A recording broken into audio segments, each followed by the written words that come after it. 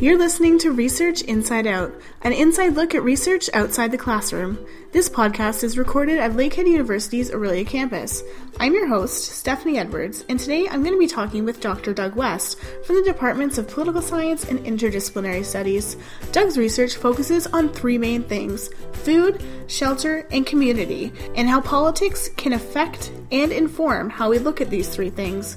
Food security is a complicated issue, especially for northern communities. Doug explains that and many other topics in this podcast, so keep listening to learn more about the relationship between food and politics and how Doug's academic passion for food has changed the way that he lives his everyday life.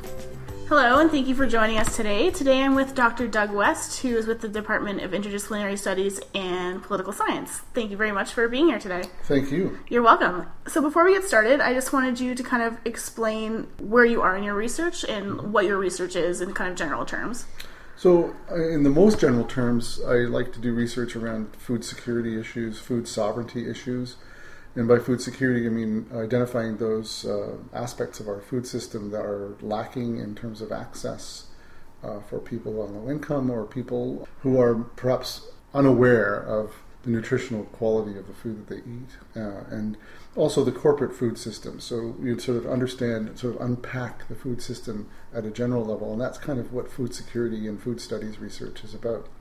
Food sovereignty is a whole other area that's grown out of it, which is to identify those factors in a community or in a region where people control their own food supply, which is a really interesting sort of political movement. So I'm a political scientist, so I'm attracted to the sort of action-oriented parts of the food security movement. I like the theory too, because I'm a trained political theorist, but there are people who see the benefit of the food research area being one that then has direct results in improving people's access to food. So my biggest ambition now is to write a series of books, which I'm hoping to start that process when I go on sabbatical next year. And that is to write a book about food and to sort of collect all the literature there is about food and sort of put it into a package, pardon the pun, and then do another one on shelter, because I think shelter is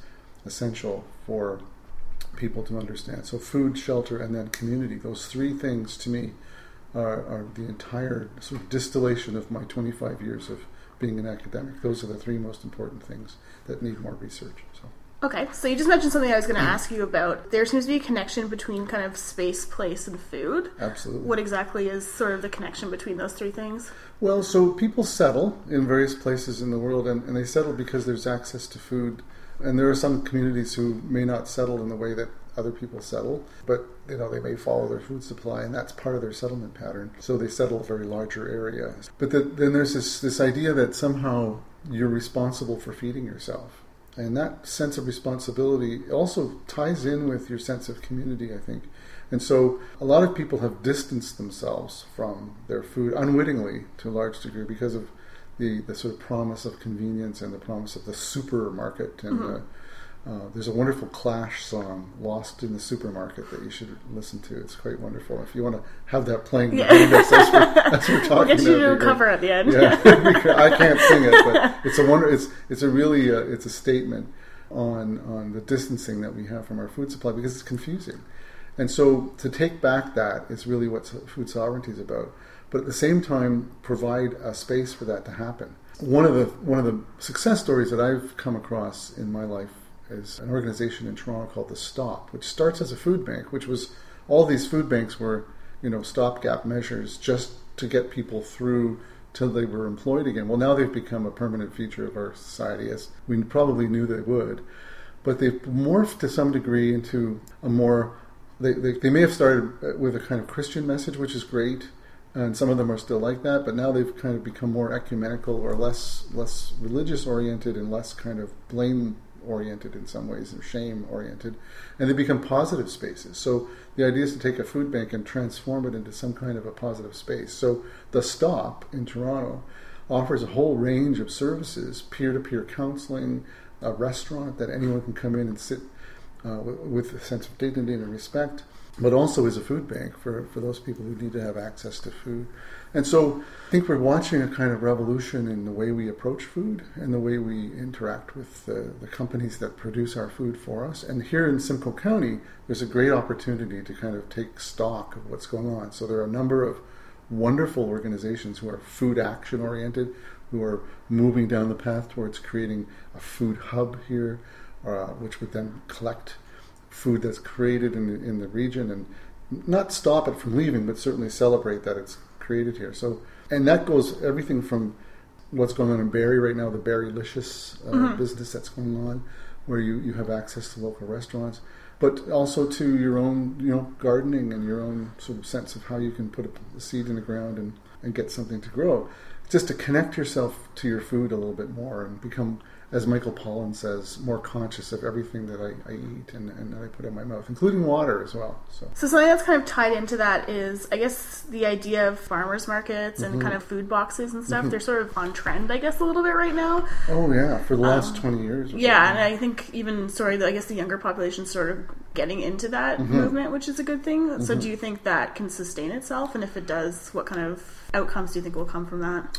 Well, yeah, I think you put the nail on the head, which is this idea of sustainability. We can't sustain a food system the way it's run right now because it's really run with a market-oriented kind of a large market. So most of the farming around Simcoe County now is done for export of soy or corn, and if you follow the food chain, which everybody should, the corn and the soy end up becoming products that are refined into the food system for preservative purposes or sweetening purposes. So people grow corn for corn syrup. They don't grow it for eating the corn.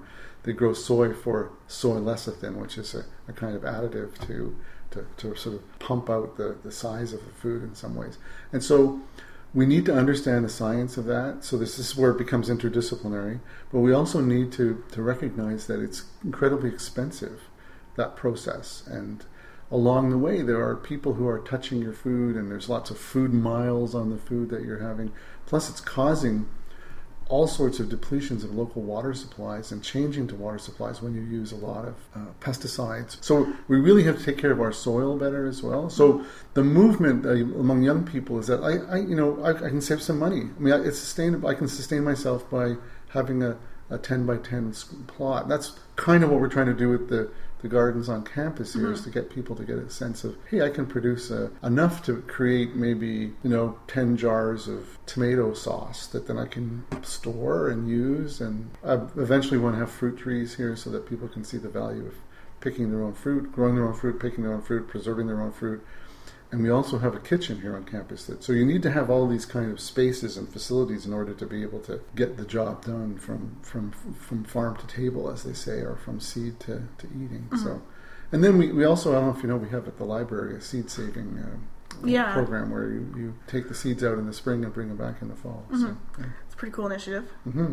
So in kind of a general question, I guess, when most people think political science, their mind probably doesn't go directly to food. Yeah. So how did you come down this path, or was there a certain experience or an environment that inspired it in you? So for me, I was trained as a political theorist, and as a political theorist, you sort of are responsible for understanding what I call Plato to NATO, and there's actually a book called Plato to NATO. So Plato is sort of considered to be the first person that decided to write and involve people in a discussion of what justice is and what good government is and how that's related to your responsibility as a citizen. And that discussion or dialogue is still going on. So that's what political science kind of deals with. How do the ideas of justice and the ideas of government get translated into action? And so I would say that's the large parameter of political science. So I was trained there. I got to know institutional structures, party politics, regionalism in Canada. As a Canadian, you should be aware of your politics.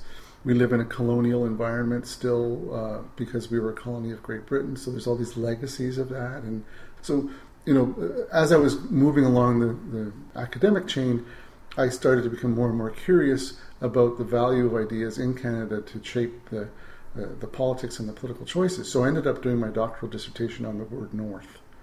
So I understand that the word North is used all the time in Canada to sort of give us a sense of identity, separate us from the Americans, give us a situated place or space or identity within a geographical context. But it turns out that the word North also is used for a variety of other reasons. It justifies certain types of actions based on remoteness and isolation. It justifies a certain political choice around protection and fortification, which is throughout our history and throughout our literature, and I think was identified by people like Northrop Frye, the garrison mentality, as it's called, which is, we have the longest unprotected border in the world with the U.S., but we're afraid of them, of their infiltration into our system. So we create these bulwarks of government-sponsored enterprise like the CBC, like health plans, things like that differentiate us, that take care of ourselves. But at the same time, we struggle with identity because we have a multicultural kind of basket of people, if you like, but because there's all these people who retain their culture. So how do you negotiate that? That's really interesting. So so if you put it all under this umbrella called North, people tend to think about it in terms of climate. They tend to think of it in terms of remoteness and isolation and not from the center of things. At the same time, you end up encountering Indigenous peoples. So my first encounter with food was actually through my encounter with Indigenous peoples. And when I was employed in Thunder Bay to teach on remote reserves, I was actually became a kind of, I guess I was a supplier. People would give me orders of food and I would bring them up and I would think, well, what an interesting community. They have a little store there which has the highest prices you can imagine for food, and that's kind of legendary, everybody, and mythological in some ways too. But at the same time, they had cravings for sort of prepared foods that they couldn't get access to. And I realized it was because it had to do with the media a lot. So the media is a tremendous purveyor of food because of the advertising industry. I started thinking about how people living in remote areas were affected by the food system. And I just started going backwards from there and sort of understanding what the food system was. At the same time, it turned out there were a whole lot of other people doing the same thing. And a lot of it had to do with how the local farms and the local farm, sort of country farm idea of a family, maybe with a little bit of extra land, that was being sort of swallowed up by large corporations who wanted to extract as much out of the soil as possible. Oh, you go back to Willie Nelson and the farm shows and all those kinds of activities. And in fact, just recently I found the original pilot episode of Green Acres. and people all know what Green Acres is. Yeah. Because they've seen it in reruns. But the original pilot episode is full of images and talk about food security. It now dawns on me, this is something that was happening in the 60s. And in fact, the actor who was in Green Acres, his name is Eddie Albert, invented Earth Day. And so, all these things sort of come together. So you end up reviewing a lot of stuff you had looked before at in literature too. And so I'm looking now at in political theory as well, sort of in the history of political thought, for evidence of where food is used as a metaphor sometimes, or it's used literally as a kind of descriptor to understand what the political anxiety is. Things like really interesting how you start to tease out these things. So food is everywhere, but it's also kind of glossed over by a kind of sense of mythology. So I'm trying to unpack that, literally unpack the food and understand where it comes from. Well, that brings me to kind of a shifting gears, I guess, to your more current research in Northern Ontario. I guess is where most of it is situated. So can you just give us an idea of what you're doing up there? Well, so I'm not up there anymore. Yeah. When I was up there, I was engaged in a community-based research projects around the food system. What we were able to do in Thunder Bay was create the Food Security Research Network, which came out of the University at Lakehead, but it just connected people together who were also passionate about changing the food system. But what we found was that there were lots of people already doing that on the ground, and we basically tried to connect them together in a network kind of way.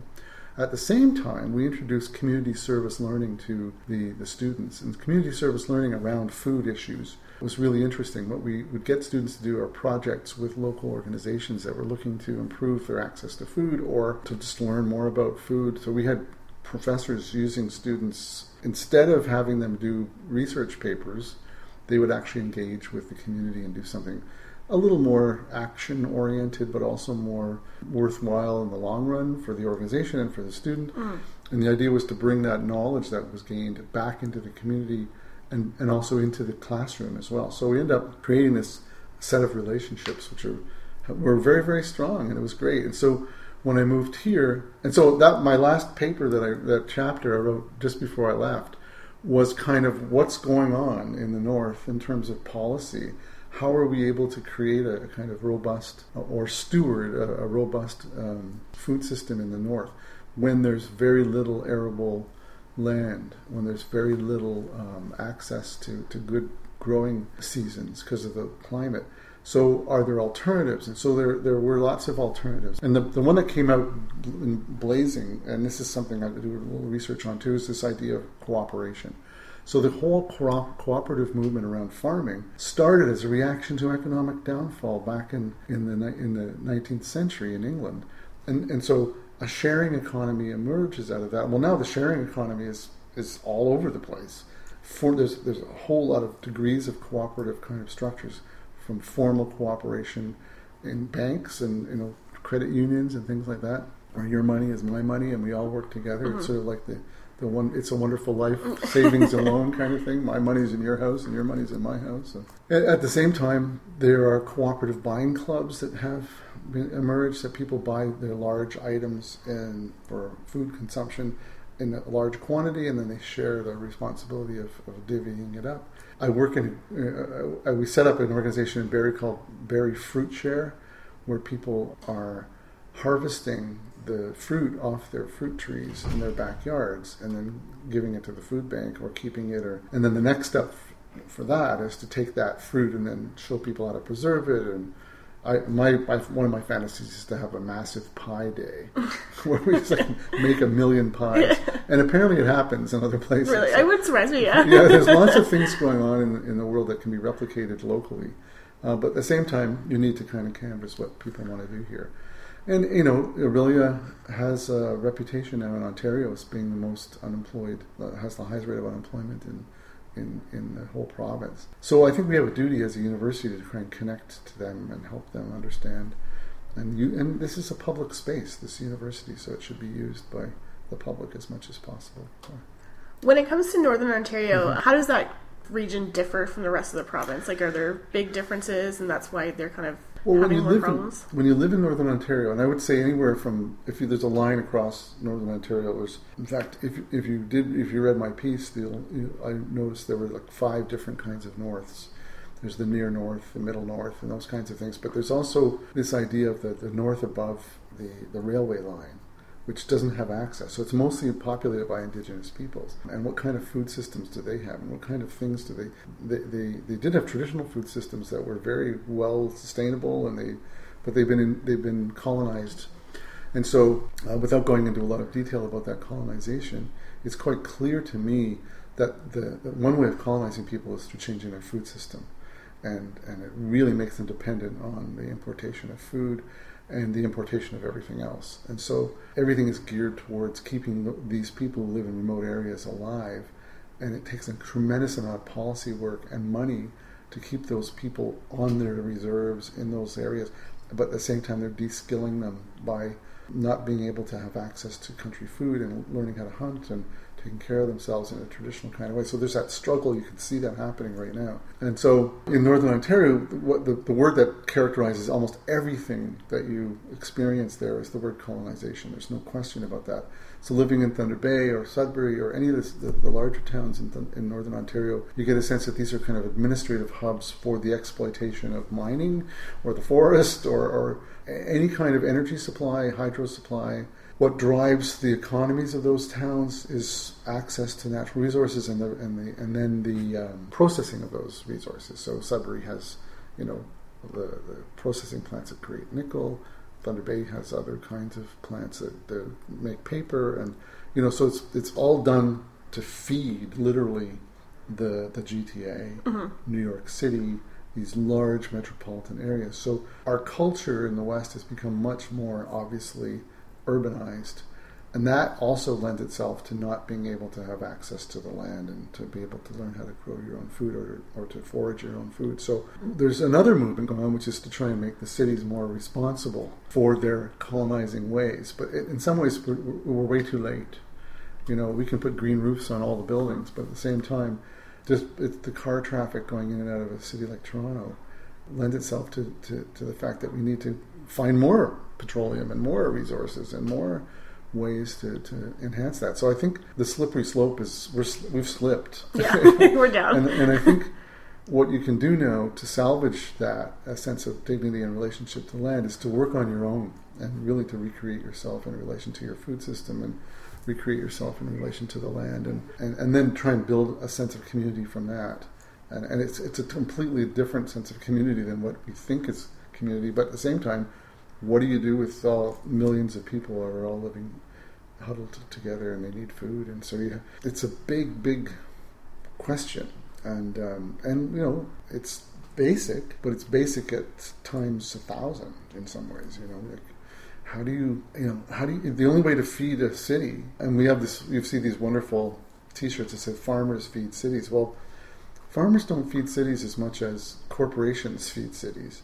And corporations feed farmers with cash for growing the crop that they want to be able to put into the processed food so they can distribute it 25 different ways but with the same product inside the box. It's a trick. It's a big trick, and we've figured it out. But how do you undo that? I don't know. How do you undo a city? Well, the only time I've ever seen cities undone in a profound way is in communist China. And we call it communist China then on purpose because it was everybody lived the communist manifesto way it was expressed in a Maoist form, and basically they depopulated the cities. They literally forced people out of the city onto the ground so they could be repeasanted or something. And I don't think that's going to happen. No. But what might happen is that parts of cities might just break down because they don't have access. And you can see that happening. You can see development on one side and lack of care for other neighborhoods. So in a city like Toronto, you see all these different kinds of things. So I'm interested in, now that I'm closer to the GTA, connecting myself to that urban experience as well and understand So Northern Ontario is colonization. Northern Ontario is relationships with Indigenous peoples.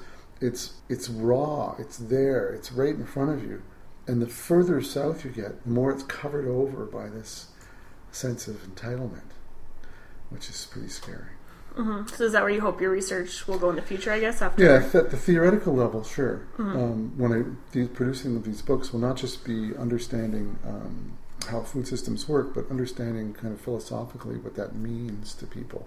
Same thing with shelter. And then coming to the end of my career, which is I'm coming closer to the end of it, my legacy hopefully will be a better glimpse at what community means in a political sense. So has this research changed? I'm sure it has changed the way you see food and sort of see. Absolutely, yeah. And I'm much more conscious of what I do. I'm much more conscious of the as a professor, what I portray in the classroom, how I teach. My actions always speak louder than my words, and they always do. Lots of people could talk about things for a lot of time, but if they just sit there talking about them and don't do anything, I tend to connect myself to a lot of community organizations. So one of the things I'm really proud of bringing here is the Humanities 101 program, which is, it's something that shouldn't be researched, it should just be done. So the other thing is, I like this idea of sort of action research, which you just act the research out. You don't have to theorize it about a lot and just do it and get it done and move on to the next project. And so most people don't understand, as university professors, we have 3 parts of our contract that we have to fulfill. The one that most people see is the teaching. And so the students tend to see that. And sometimes they'll get a glimpse of the research if they become a research assistant, or if the professor decides to bring their research and point it out that this is my research, and some people do it a little more obviously than others, into the classroom. But also we are responsible for producing a certain body of research every year, and we try and keep a research program going. But the third thing is service. And so most times people commit themselves to servicing the needs of the university itself by sitting on committees and doing things like sit on Senate and things like that. But for me, it's more. It's not just doing community service for the community here. It's also doing community service for the community where the university is situated. So I keep pushing that point with my colleagues, and it's hard because they are also looking to advance their careers in the way that is normally done, which is to produce as much published material as possible, most of which doesn't really get read except by a very small group of people. So you end up producing your work for a very small group of people, and I guess I think a bit larger than that. At the same time, I'm so active that I don't have the time to write these big things. So this is my big attempt to do these books. It's going to be, or it may end up being one book, one large book, but this is what my sabbatical plan is. So. All right. Well, to wrap it up, I'm just going to ask you, if you had to explain your research in 5 words, what 5 words would you use? Community-based food studies research. All right. Well, that sounds good. Good and succinct, yeah. Well, thank you again, Dr. West, for joining us today. Thank you so much. It's been my pleasure. Thanks for listening to Research Inside Out. Make sure to hit that subscribe button so you never miss another podcast. You should also follow us on Instagram and Twitter at Lakehead Aurelia to stay up to date with all things Lakehead and to continue getting an inside look into the day-to-day happenings of our campus.